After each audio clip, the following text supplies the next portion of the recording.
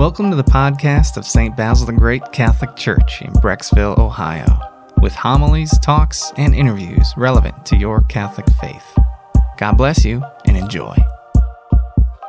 So I kind of went looking for a contemporary Lazarus story, and I think this covers it. This appeared in the July issue of the Christian Century magazine, okay? And it's about a rabbi remembering the moment that he felt that God had called him. It's the moment he felt God had called him to be a rabbi. And this is his story as it was there in the Christian Century. It goes like this. The summer before he was to begin rabbinical studies, he volunteered to work on a building project in Ghana. For 2 months, he lived in a tiny village with no electricity or running water. He spent his days mixing concrete to make bricks for a new elementary school, and his evenings reading by a pass light and chatting with his new Ghanaian friends. It was the most constructive and fulfilling summer of his young life. The day before he was heading home, his friends had planned a going-away dinner in a small restaurant in Ghana's capital city of Accra. When he got out of the taxi, it was raining and the air was thick with fog and smoke from burning trash. Then he saw her, a young girl lying by a sewer, red, muddy water streaming over her, with her distended stomach and jaundiced eyes, her painful look of despair. Lying quietly in the rain, barely moving, she looked up at him, and they locked eyes. He froze.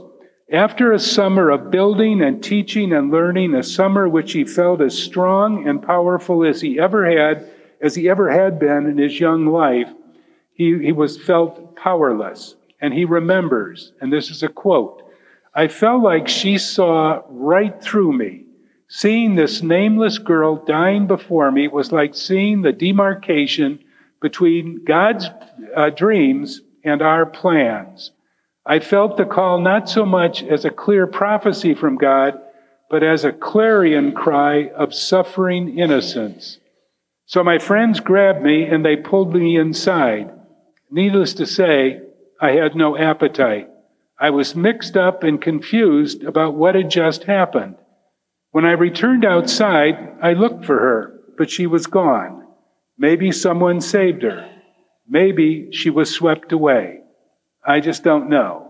It haunts me still. When I came home, I knew what I wanted to do with my rabbiniate, to bridge the gap, to take the pain away, to cross the chasm between oblivion and redemption." And that's how he came to really make the choice to, become a rabbi. And it's a good choice.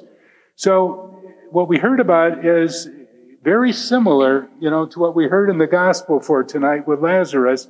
So you can honestly say that this rabbinical student, I think, encountered Lazarus, who opened his heart and his spirit to a new awareness of the gap that exists between people in Ghana and so many other countries, the gap between the rich and the poor, the gap between hope and despair, between emptiness and meaning.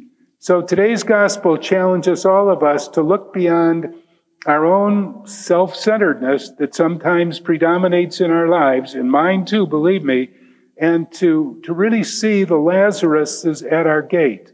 Who are they? They are the poor, they are the forgotten, the isolated, the marginalized. To realize the dignity of every human being as created in the image of God, to possess the humility that makes us just ready to embrace one another and to recognize that we're all brothers and sisters. And sometimes that can be very challenging, but we're all brothers and sisters in God's eye, and we all are sons and daughters of God. I go to this place to exercise, LA Fitness, a few times a week. And if I'm coming, if I'm coming from the west, like on my day off, which is when I usually go there, You come down an exit ramp on 130th Street, and there is always, invariably, I thought of this often since I read the story of the rabbi, there's always a guy standing there with a sign saying, "I need help." And it really is haunting, to tell you the honest truth. I didn't study the face, but I saw the face. And fortunately or unfortunately, I didn't roll down the window and give him anything. And my practice has been, and I need to replenish my load, I don't give money, okay?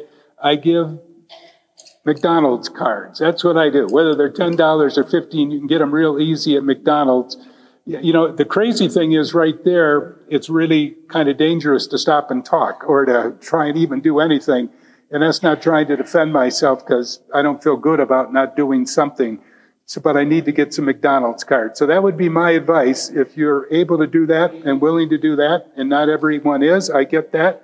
But at least you're not contributing to some other problem the person has. You're just giving them something for food. So just another story about Lazarus tonight. And I think there's lots of Lazaruses around in our world, and some even here in our communities of Brecksville and Broadville Heights and beyond.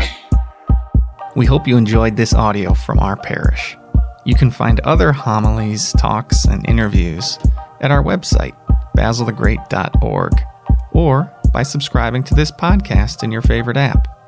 Just search for St. Basil Catholic Church, Brecksville. St. Basil the Great, pray for us.